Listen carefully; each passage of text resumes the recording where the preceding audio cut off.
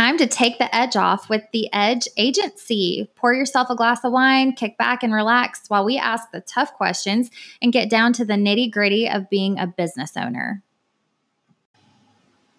Welcome to Take the Edge Off podcast, brought to you by the Edge Agency. I'm your co-host, Alex Radford. And I'm your co-host, Lindsay Hogan. So this episode of Take the Edge Off podcast, we're highlighting Mental Health Awareness Month, which is the month of May. So here to help us on this topic is writer, TED speaker, and online educator, Hannah Brencher. Thank you for joining us today. Thank you for having me. I'm so excited to be here. Yeah. So Hannah has a heart for building leaders. Her second book, Come Matter Here, arrived in bookstores in May of 2018. Her first book, If You Find This Letter, tells the story behind the social movement More Love Letters. Since 2011, More Love Letters has spread to over 70 countries, all 50 states, and over 100 college campuses.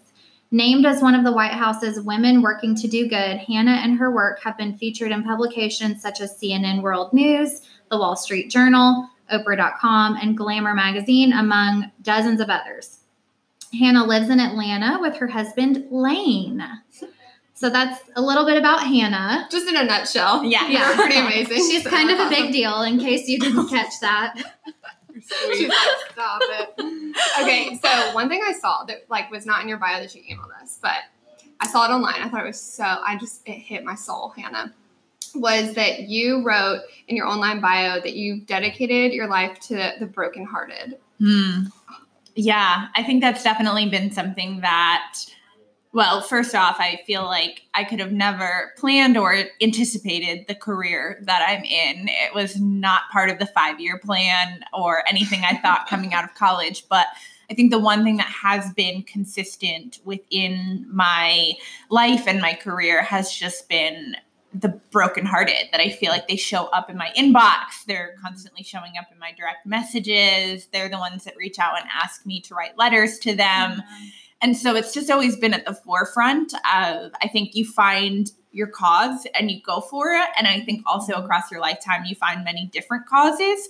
But the one thing that's always just been consistent is that at some point, every single one of us is going to deal with heartbreak. And I think that that's where my writing has been the most healing to other people. Yeah. I love that. I love that they've found you. Yeah. I can't get away from them. Yeah. I felt like it was made clear to me, at the beginning of my career, this is where I'm going to be able to touch people and reach people through the power of the internet. And social media at the time, was evolving. It's not as 24/7 constant as it is today, but I feel like that's just always been the spot where I've been able to reach people is through my inbox. So this is not a question we had planned, but so I feel like I've definitely had a broken heart before, and I can relate really well to people who are going through pain because I'm I've been there. I get it. Do you feel like that? Have you had a bad experience in the past where you just feel like they can relate to you? Yeah, I think honestly, while we wouldn't wish heartbreak on anybody, we all are going to experience it at some point. And it was interesting. I just sent a little video message. I've been sending video messages to people that email me with really heartfelt stuff because I'm I want to be able to say so much to you. I also don't have 30 minutes to type it all out. And so I've just been popping onto a video message and then sending the video to them. But I just said to the girl, she emailed me because she was going through one of her first heartbreaks and came out of nowhere. And I just told her in the video, I said, as hard as it is right now, and you don't want to hear it, when you go through heartbreak, you walk into a very exclusive but inclusive club where all of a sudden and you understand, and later down the road, you're going to be able to help somebody else walk through it because you walked through it. And so while I wish depression, while I wish sometimes depression wasn't a part of my story, would I take it or leave it, I understand the heartbreak that comes with it. And I understand that makes me a better advocate. And that also allows me to walk with other people. Yeah. Yeah. I mean, it sounds like it's your calling a little bit, whatever you've been through in life, because look at you've made a career out of it. Yeah. Yeah, it's kind of crazy. So, I mean, that's awesome. I love that. I was reading this book, and it was this college professor, and he was also like the therapist on campus, basically. And he said he's seen everything, all types of death, all types of, everything. As you could imagine. But this part really got me. He said, no one ever cries in my office like someone who does that's been heartbroken. Yeah, it is one of those things, like even today I was going back looking for a specific email in my old college account, and I came across these emails from somebody that I loved in college. Mm-hmm. And you read these things back and all of those feelings flood back. Mm-hmm. And like the feelings aren't real anymore, and you've gotten over that and you're in a much better place, but like there is like no words for it to love somebody and to give them so many pieces of yourself. Yeah. And then that weird mode of they're not there anymore. I don't even know you anymore. I don't know you anymore. But we don't speak anymore. They're on Earth, but like they're not, like, that's the freakiest right? thing to me. It is. It's like ghosts. Like I always tell people, like you need to let go of your ghosts because so many people carry them for so many years and they hold them back without even realizing it, because you're still walking around thinking, I need to meet somebody who's exactly like this person. And they were there for a reason. Yeah. They helped you realize something. They grew you up in different ways. But like the best thing we can do is like get rid of those ghosts. Yeah. Yeah.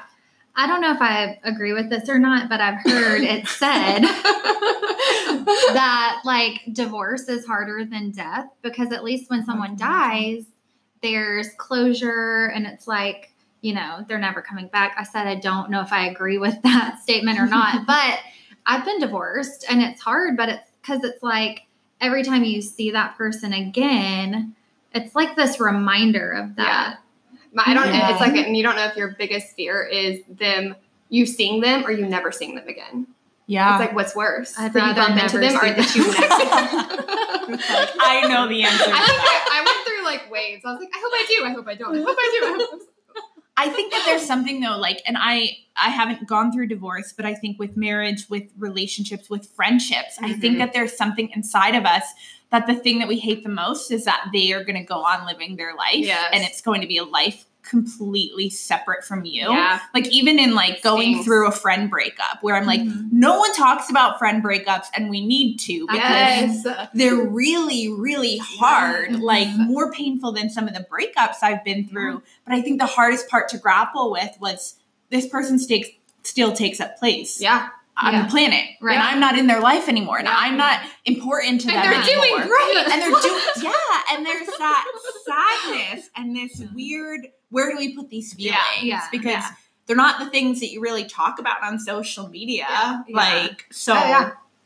I can't start a live video about that and hope they watch it wherever you are. I don't know who that segment was for, but that felt like that was for maybe for me. A little. That was good. Okay, so literally, this is how you built your business off of this, essentially. So will you kind of give the listeners, in your own words, how the heck you got to this point?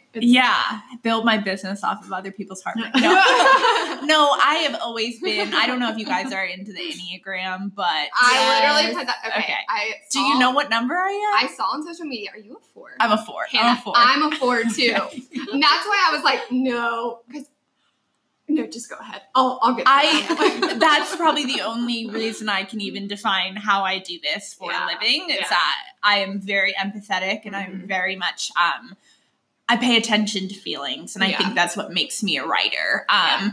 But the long story short is, I graduated from college and I found myself struggling with a lot of loneliness and didn't know at the time that would morph into a diagnosis for depression, because no one in my family ever talked about depression. It wasn't like something that I knew ran in my family. And I mean, this was 2010. So it's like, I feel like we're now talking about things, but we're still just on the cusp of it. And I'm like, 2010, it wasn't even a thing. Like anxiety wasn't used as commonly as it was, or as it is now. And so in order to cope with my sadness, my loneliness, me and my 22-year-old self decided to write and leave letters for strangers across New York City. Something only a 4 on the Enneagram would do. Yeah, Only thing. It's better than drinking your. Yeah, I know. Yeah. Like, what a sweet remedy. Like, I love that. I wanted to be in touch with other people. It felt very romantic to me.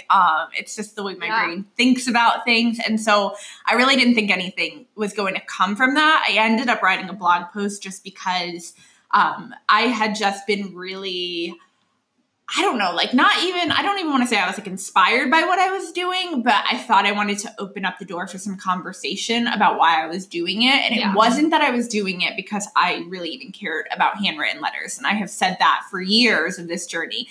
It was simply because I felt like in this digital age, as we get more and more involved in technology, what is really like the proof that we were here? You know, if all of this gets wiped tomorrow, all the podcasts get wiped, all the emails get wiped, what's tangible? Like, and so I wrote these tangible letters, I wrote a blog post about it, and then I watched my inbox fill up with brokenhearted people. And so that was the moment that I really felt like in my own story, God saying, this is where I have you. Yeah. And I mean, I wasn't even a believer at the time.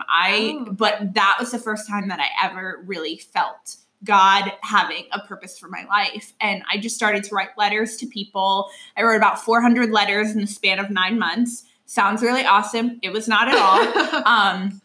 And that became the foundation for more love letters. And that was my way to allow other people to get involved and do what I had done. Those were some of the sweetest years just starting out, like not knowing anything about how do we create a love letter writing organization, getting a P.O. box, and just, I just remember feeling so alive during that time. But that organization that is still running and thriving today has also been kind of a jump pad for me in other avenues. It led to writing my first book, my second book, and now I'm in the trenches with my third book.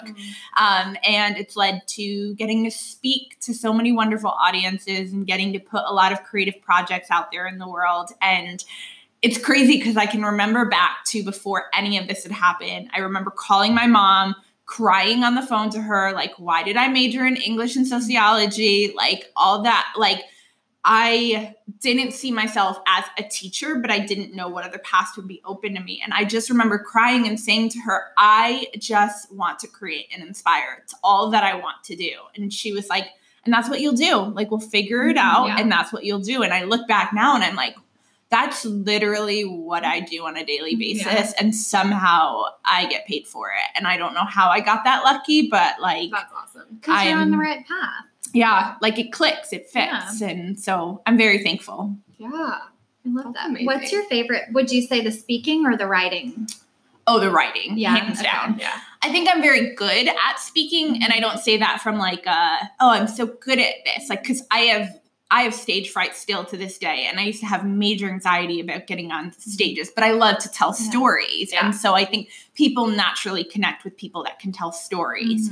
But writing has my heart forever. It's like, if I only could do one thing for the rest of my life, it would be write books. And that's how I've always felt since I was 6. I felt like I was put on this planet to write books, and that's all that I want to do. And there's been many other beautiful elements of my life, obviously, but that's definitely the thing that makes me feel most alive.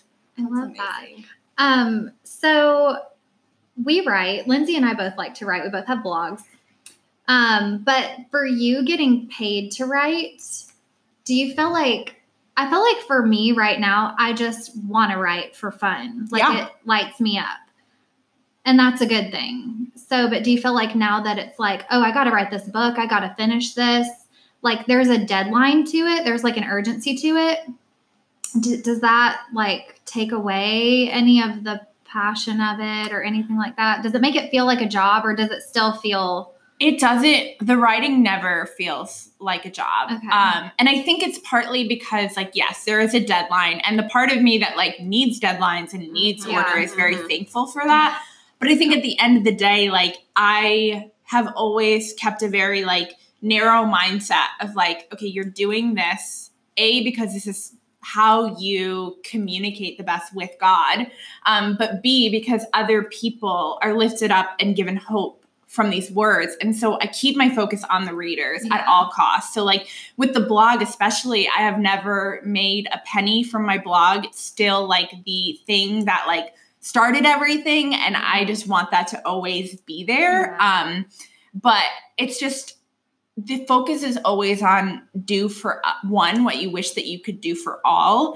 And so it's crazy because you do make a paycheck from it, but that's never been the motivating factor. Right. It's just like words have the power to change people. And I'm lucky that I get to write books that then get put in the hands of other people. So I feel like you're at a place where so many people hope to be like doing something that they love, that are getting paid for. So what would you say to someone who's not quite there, but they're like wanting to be there? Like, how do they find fulfillment in what they're doing now? Like, where do they go? You know what I mean? Yeah, no, totally. And I would tell anyone to just be very present in the journey, because I think the things that you are learning right now or are experiencing right now will attribute to that later step in life. I look back and I was like, all of it had a purpose. Every little thing that I did that I didn't understand or I didn't know where it was going to lead me to, like it all had a purpose. And that purpose doesn't always mean like that will lead to your career. That may lead to some really great friendships or relationships or whatever that is. Sure. But I would also say that the biggest thing is just like work hard. I think we live in an age where we can so easily watch other people living their stories that we stop living our own. And I tell anybody that wants to be a writer or wants to get to this point of like, you have to shut off all the noise and you need to get into the writing room and you need to figure out what you have to say, and you need to not look at somebody else's journey and try to hijack that journey. Yeah. Because I think that that's tough. You see somebody in this spot and you think, I just want to be there.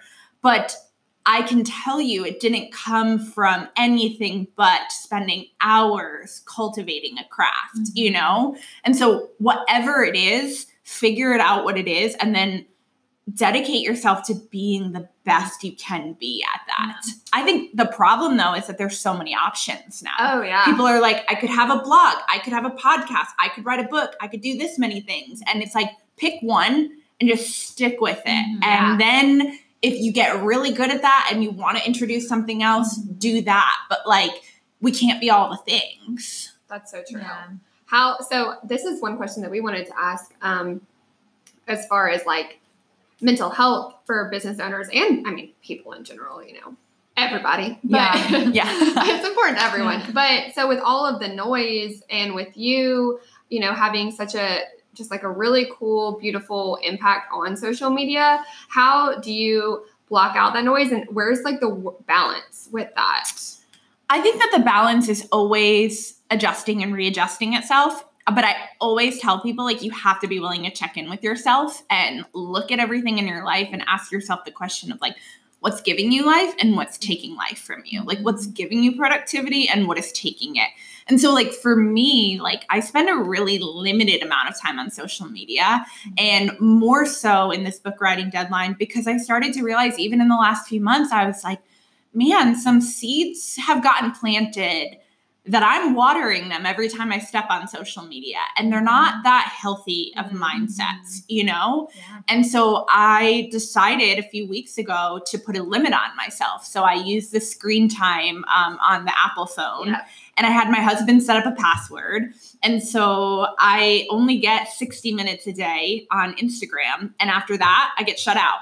And so when you have 60 minutes, you're like, I don't have time to scroll. I have to answer the messages. Yeah. I have to comment back on whoever commented on my post. And like, I think the biggest thing that we can give one another is like the dignity of a response if we're able to do that. Yeah. There's like one person that I follow on Instagram. Her handle is Shut the Kale Up. I love her so much. But she has like 200, maybe 200,000 followers. And anytime that I've messaged her, she has responded.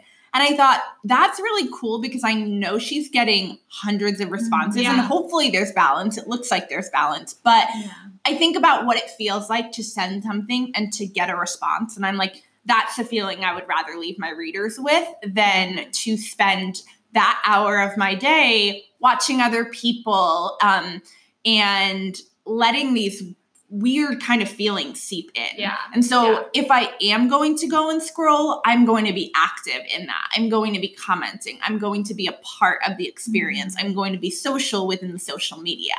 And so we're always figuring out ways to like get better in that area and figure out the ones that we're losing time with. But I think it's a lot of balance and boundaries. And at the end of the day, knowing your worth doesn't come from social media. It doesn't come from likes on a screen. It doesn't come from the followers that you get. Like there's always going to be an algorithm involved. And so if you bank your emotions on that, you're not going to be the healthiest person. And so I really had to pull myself away from that, especially with my journey of mental health and really rewire the pathways. And it's been fruitful and it's been wonderful, but it's been hard for sure. Yeah. I was going to ask that question. Just when you are writing so much, it's kind of like opening the door. You're like putting your heart on a platter, and it kind of invites other people in, obviously, to share their stories or whatever. And I'm sure there's got to be some negative like criticisms that would come with that you're like, okay, what do you just like ignore those?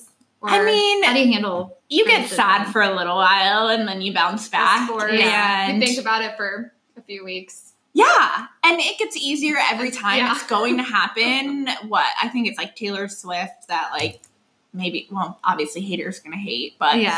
She just like yeah. makes a song out of it and then sells millions Yeah. of copies. Exactly. And you're Yep. like, shake what? it off.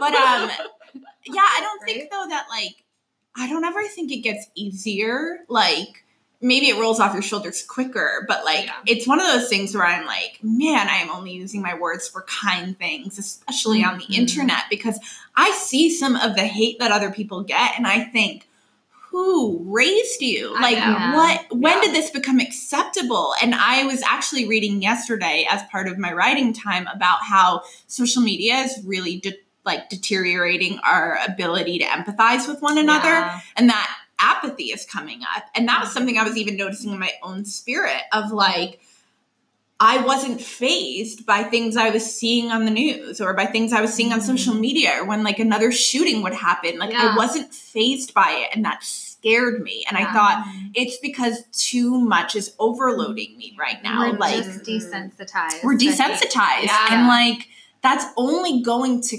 continue. And so I've always had like, if somebody sends me like a mean email, I always try to respond if it's not anonymous. And I let them know there's a person behind the screen. Ooh, like, that's good. I like that. I did that a few years ago with a girl that I don't get a lot of hate mail, but this one girl wrote this email about all the reasons she hated me. And it was like, she hated me because her friends talked about me like they knew me. And she was like, I hate that you talk about coffee like you invented it. And it's like, it was all this stuff. And I was like, oh.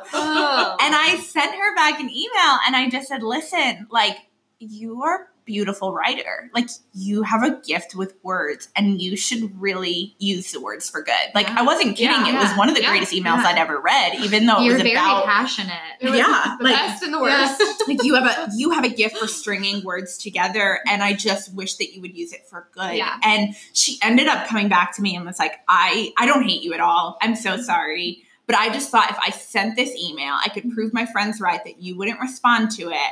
And like, it was almost like people are looking for scapegoats. Oh, yeah. They're not really mad at you. They don't really hate you. But in that moment, they can't project those feelings onto who they want to project them onto. And so they choose somebody they think won't be affected by it. Oh, yeah. And unfortunately, if you're putting yourself out there on the internet, like, you're going to be chosen probably. Oh, yeah. Hunger Games. I bet she saw that email response and was like, oh, someone responded. Yeah. Oh, gosh. I thought I'm this a went to the person. abyss. Yeah. People Wow. think it goes into Oh, the yeah. abyss. And it's like, yeah. So I've got two sons, and one of them is 11, and he just got his own phone. And he went to the doctor for his well checkup, like his physical. And they're asking him, how are you doing in school? Do you have friends? Do you get sad? You know, they answer the questions. And they said, do you have your own phone? And he said, yeah. And he had just gotten a phone for his birthday or Christmas or whatever. And they immediately like looked at me and were like, you know, do you have social media or something like that? Which he doesn't. There's blocks on his phone. But they like really laid into me like, you know, social media and screen time is directly related to anxiety and depression. Sure. My kid's 11. Yeah. He's going into middle school. And when the doctor's office about my child is telling me that, I was like, this is serious. And if it's not okay for my kid and I've got like all the locks on his phone, like, why is it okay for me? You know? Yeah, totally. And it's kind of a necessary evil. I get that. You know, there's so much good that can come from it too.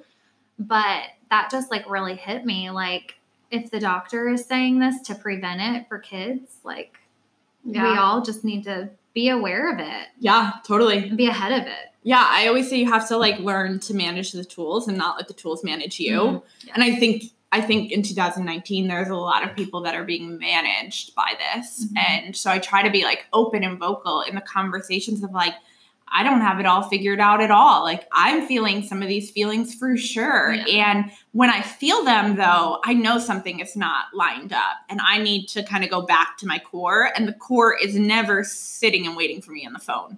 Because I found like when I'm sad or if I'm feeling something, my usual response would be to pick up the phone and start scrolling. It's like to check out. Yeah. And it's like, no. Like, you didn't do this 5 or 6 years ago. This wasn't the thing, you know? Right. And so I think, being willing to put up those boundaries, especially because of the anxiety and the depression. Yeah. So how do you keep your sanity with all of these different things? Social media, you've got so many things going on, and obviously that's not the best outlet for it. And I know you write. So, but are there other ways that kind of help you keep your head on straight? Yeah, I feel like my life is completely driven by like rhythms and routines, almost to the point of like obnoxious, but it's actually like they say people that deal with depression like thrive on routines. Mm-hmm. Yeah. And so my calendar is just a bunch of telling me what I'm going to do next. I love that. But it became the thing of realizing, actually, I've been reading this book called The Mindful Way Through Depression. And I had always thought the statistic was that if you go through depression once, there is an 80% likelihood that you'll go through it again. But this person brought out a statistic that every time you go through depression, you will become like you double your chances of going right back to that space. Really? So that your brain starts to form pathways of knowing, okay, when you have these feelings, this is the space that you head into. So it almost becomes easier to trigger those negative thoughts when you hit a road bump. And so you kind of have to rewire your brain. And so that was really eye-opening for me, and for me to realize like I have a say in this. Like rewiring your brain doesn't happen overnight, but like it can absolutely happen. And so it's different things. It's like a battle plan where it's taking medicine every day. That's a part of my story. It's going to therapy once or twice a month. Yeah. It's getting a workout 5 days a week. And even on those days that I don't do a workout, it's like going out and at least moving for 40 to 45 minutes. It's watching what you eat. And even though that's like super hard, it's super hard that there's not bread in my life anymore. But I have seen the biggest difference between having it and not having it when it comes to mental clarity. And so it's an all-encompassing thing for me. It's not something where it's like, oh, okay, I can compartmentalize this and put it over here. It's like, this is very much my battle, and maybe my battle my whole entire life. And so everything kind of bleeds into that. Mm-hmm. But I think it's also like, I've seen such freedom from being able to get off the phone, and then you have all these hours back to think, well, what do I feel like doing? Like, do I want to read a book? Like, I've been reading more this year than ever before. Or do I want to write a letter? I have pen pals again this year. And so all these things that like you used to love a few years ago, like I would pay attention to them, because it doesn't mean you don't love them anymore. It just might mean that you haven't been taking the time to invest in those things because of the other things you're allowing to take from you. Yeah. Yes. I love that. I love that you brought up therapy, and I want to ask you a couple of more questions about it. So we're going to take a quick break, and then we will be right back. Hey guys, this is Alex. We're back on Take the Edge Off podcast here with Hannah Brencher. Thank you, Hannah. This has been so good. Like, I'm just loving this. I'm loving it. Oh, yeah. We get really excited about therapy around here. We love therapy days. So we were just joking off the record saying how coincidentally Lindsay and I both have therapy today. Totally random as we are talking about therapy. But so do you have any, like, what would you say to someone who's maybe never been to therapy? Like, I know a few people who are like, they're just not into it. They're very closed off about it. Like, what would you say to kind of encourage someone or shed some light? I mean, I think, and I get it. I totally understand why that might seem terrifying because we have such a idea of what therapy is like in our culture, you know? And I think every person that I've ever seen step into it, like, leaves and is like, why didn't I do that sooner? You know? So I just would be like, you know what? Like, no matter where you are, whatever you're going through, therapy is a great thing. It is something that I invest in, whether or not I'm in a pit or whatever, you know? Like, it makes my marriage better. It makes my friendships better. Like, and then I would also tell people just like, don't get disheartened if you go to a therapist and that person's not a fit for you. Therapy is a little bit like dating. Like, one and done is not usually the case. Like, it's like you have to learn what you like and you have to find somebody that you connect with and click with. And that's totally okay to have an experience where you don't want to go back to a therapist. But just check in with yourself to say, do I not want to go back because she or he is touching something that I feel really vulnerable about, or do I not feel like I'm connecting with this person? I have a friend, this just cracks me up. So she is someone that I can just be very honest with, and that's what I love about her. But she was like, I'm so angry. I just am so mad at A, B, and C, and I need to go to counseling and blah, blah, blah. So she got my counselor's number and she went. And then after the session, she's like, your counselor made me so mad. I'm never going back to her. And I just was sitting there listening, letting her go on her tangent. And I was like, remind me why you went. And she was like, well, I was mad at A, B, and C. And I was like, and now you're mad at the counselor? And she started busting out. And she was like, all right, you're right. I'll go back. I'm like, they're trained to help you. Yeah, you just have to be honest with them too, you know? Yeah, totally. I feel like if you've never been to therapy, it's good to at least give it a season. Like, just give it a season. Yeah. I mean, I think I'll probably be a lifer. Like, I'll probably always go to therapy. Oh yeah. Me too. There's no fixing this. Like, my therapist was at my wedding. Like, my therapist, she doesn't know this, but she's going to marry me when I get married. I'm like, you got me? I love that. I love that too. I love that. She's amazing. So I got thrown off by the idea of Sandy marrying you and whatever. Anyway, sorry. Next question. Do you feel like you've had any, like, what would you say is the career high that you've had in your career? So, like, the best. Yeah, like, you're just like, this was such a highlight of my career so far. Like, what would it be? That's a really great question. I honestly think maybe for me, there's been so many, like, beautiful highlights, and I'm just super thankful. But probably releasing a first book. I think that was, I remember specifically when I started More Love Letters and kind of arguing back and forth with God of like, I don't really want to do this. I want to write books. And I just felt very clearly like, okay, but like, you need something to write about. Like, you have to live stories in order to write the kind of books you want to write. And that was just like the most crazy experience, was to go to a bookstore and to see your words on a shelf, and that was what my grandmother had told me my whole entire life that I was made to do, and that she would be waiting for that day. And unfortunately, you know, she's not here anymore, but I know that she's proud. And so I think that's such a surreal thing. Like, it's so surreal to be like, wow, people still buy that book that was written several years ago, and now they buy this one. And it's just, I don't know, there's nothing like that feeling. And so, words are so powerful. You know, and I love that they're like, that you have something that's in fine print.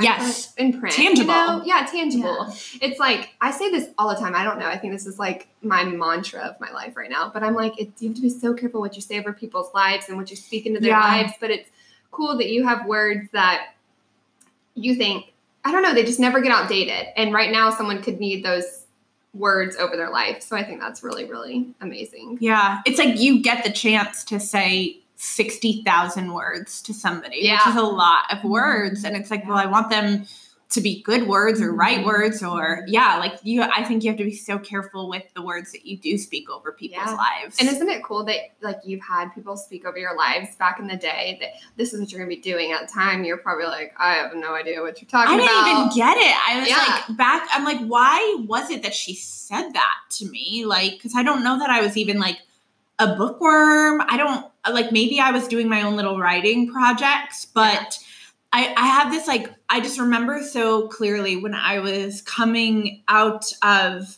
my first year of college and I was going through my first heartbreak, and I wish that there was a manual for that.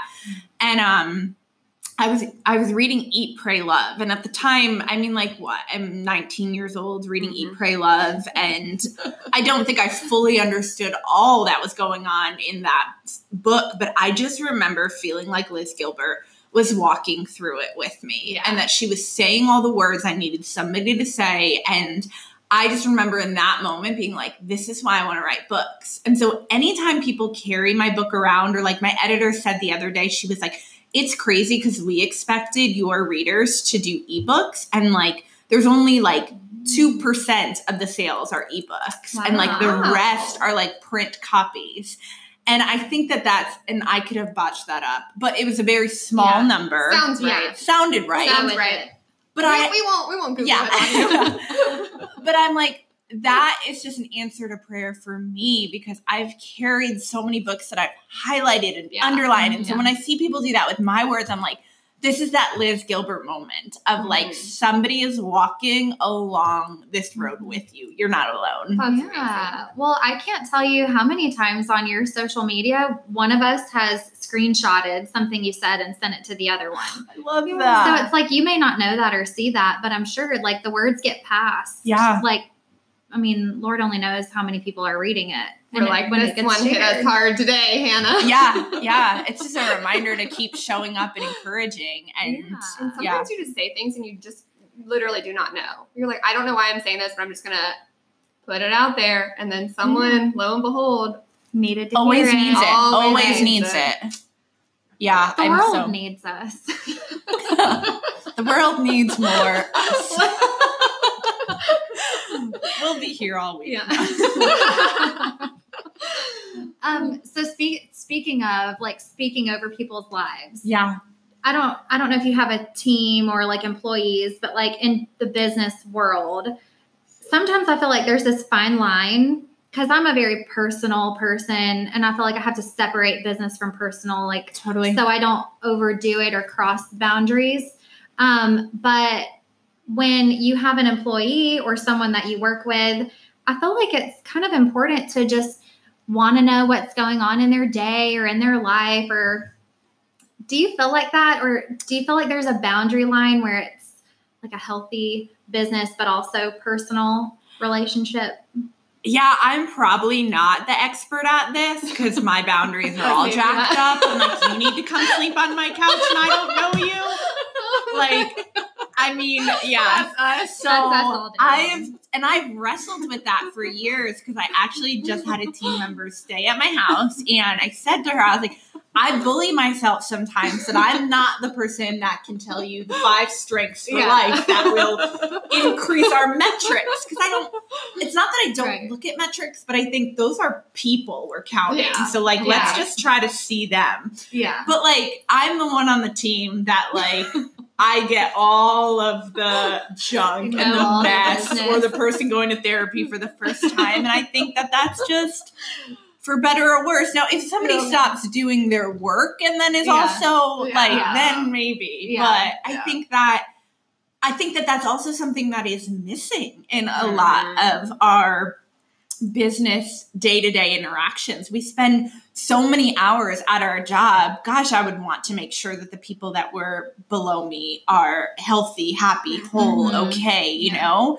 And so but yeah, boundaries, not always been my strongest suit, for sure. That's why we're in therapy. Like I was at a speaking engagement a while back, and I'll just never forget, the host of the event afterwards was like, hey, like that girl is like coming and speaking with you. And I was like, oh yeah, like she's going to come meet me in the hotel lobby later. And like, we're going to catch up. I told her if she can't get a room, she can sleep in the bed with me.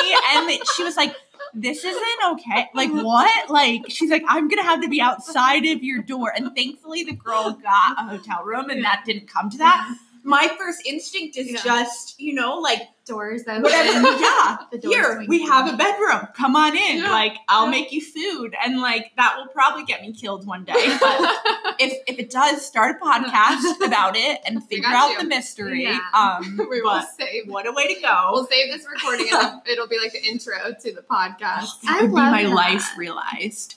Murder podcast. Not being murdered, but like, oh yeah, my Figuring biggest out. passion is true crime. So Nice. sorry. Yeah. But yeah, I just think that, I don't know, like that's just the way that I try to live my life, and the way that my husband tries to live his life, of like, we have enough, we have more than enough. Let's just love people while we have them and go above and beyond. And some people might think it's weird, and maybe you shouldn't offer a hotel bed to a stranger, but like, make Here for a we good are. story, Yeah. you know? Oh, yeah. I love that.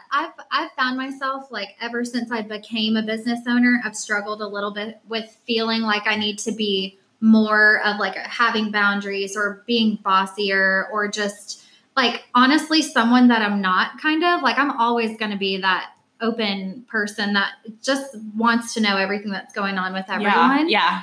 So, but I'm just glad you said that, because it's like, that's just who That's I what am. makes you beautiful. Yeah. That's why they love you. Like, Yeah, if I that's true. stopped asking They do love me.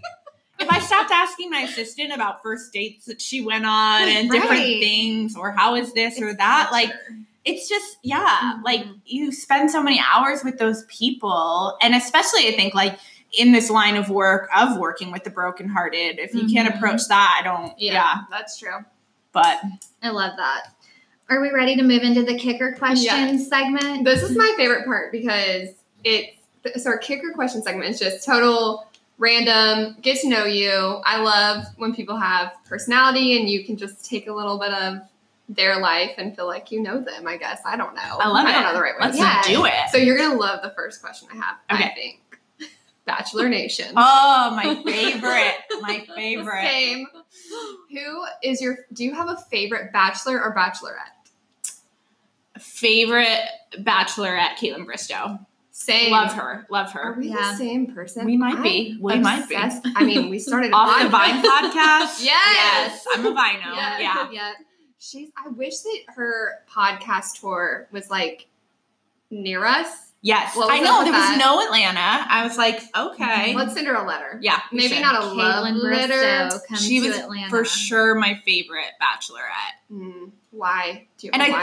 think that's why I'm gonna like Hannah Brown. I am a big fan of Hannah Beast, and I think it's because The Bachelor and Bachelorette has such a box that they fit people in, and I like when the person doesn't fit in the box. Yeah. Like Caitlin wasn't gonna be filtered; she was just gonna say what she felt, and I feel the same way with like Hannah B. is very quirky, a little bit weird, and I'm gonna enjoy that. Oh, so. yeah.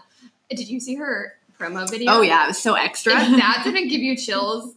We all watched it at girls' night last night. We were like, "What is this?" Oh yeah, I was like, everyone stop! The promo video came out. Hold on, let me watch this. It was like very And they've dramatic. never done something like that in the history of The Bachelor. I'm like, I don't know what's coming. You think you know her? Think again. Hannah Beast is on the loose. All right, if you're not a Bachelor Nation fan, now you're gonna want to be. Yeah, skip all that. I love that. Okay, favorite mantra. Do you have like a mantra of the moment? Yeah, I think I might have said it earlier. I did say it earlier. I love the mantra, do for one what you wish you could do for all. Anytime I get overwhelmed or I look in my inbox and it's really crazy, or I'm thinking, I don't think I can do all of this, I just realign myself with that. do for one what you wish you could do for all. And you just start there. I love that. So it's helped. It's helped a lot. I need to like good write stuff. that one down. Okay, so our last fun kicker question. Okay. Do you have a crazy or funny engagement that you've had on social media? Oh, like as in like scary or Just like a Whatever- crazy Whatever comes thing. to mind. Like someone Someone- messages you or sends you something and you're like, what was I mean, Or even just something funny. I don't know. oh, gosh. I'm trying to think, what can I say that won't get me into trouble? Of like, let's not bring that one up. Oh, you can definitely bring it up here. I Safe mean, space. people can get a little crazy. I've definitely Yeah. had some crazy encounters. I've had dolls made of me on several Dolls? occasions, like dolls. One was hanging on a wall. It looked kind of like a voodoo doll in the picture, and I was like, I don't know what to make of this. I'm not sure. But That's when you know you've made it. yeah, when people are making dolls, that You they're- are here. Yes. Welcome. You have arrived. Like, that's my hair. You don't like that? Yeah, I've definitely, especially I think it was probably a little bit creepier when I was single. You know, Oh, you've yeah. got men that are like, I'll get Yeah. on a flight and marry you. But yeah, I mean, off the record, we could tell some Yeah. stories. Oh, Yeah. my All right. We muted it on that goodness. note. That is very interesting. Yeah. We had to ask. Yeah. Well, Hannah, thank you so much for being on our podcast. Thank you. This was so fun. Yeah. Wasn't this fun? Oh, yes. I loved your words of wisdom. Yeah. Absolutely. I've had a blast with you guys. Yeah. So tell everyone listening. I mean, we mentioned your books, but where can they find you? Like your blog, your website. Like, where can people come and follow you and Maybe find not your you? home address. Yeah, my home address. Don't send me dolls. HannahBrencher.com is where you can find everything. That's the blog that will lead into the books. Books are in bookstores, wherever great books are found, and Hannah Brencher on social media as well. I'm married and I'm Hannah Sheets, but everything online is just Hannah Brencher. And yeah. Disclaimer. I love the disclaimer. yeah.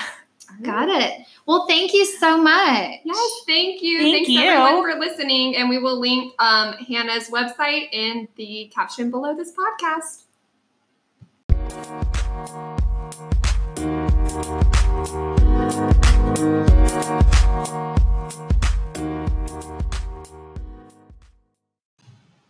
Thank you so much for listening to Take the Edge Off podcast.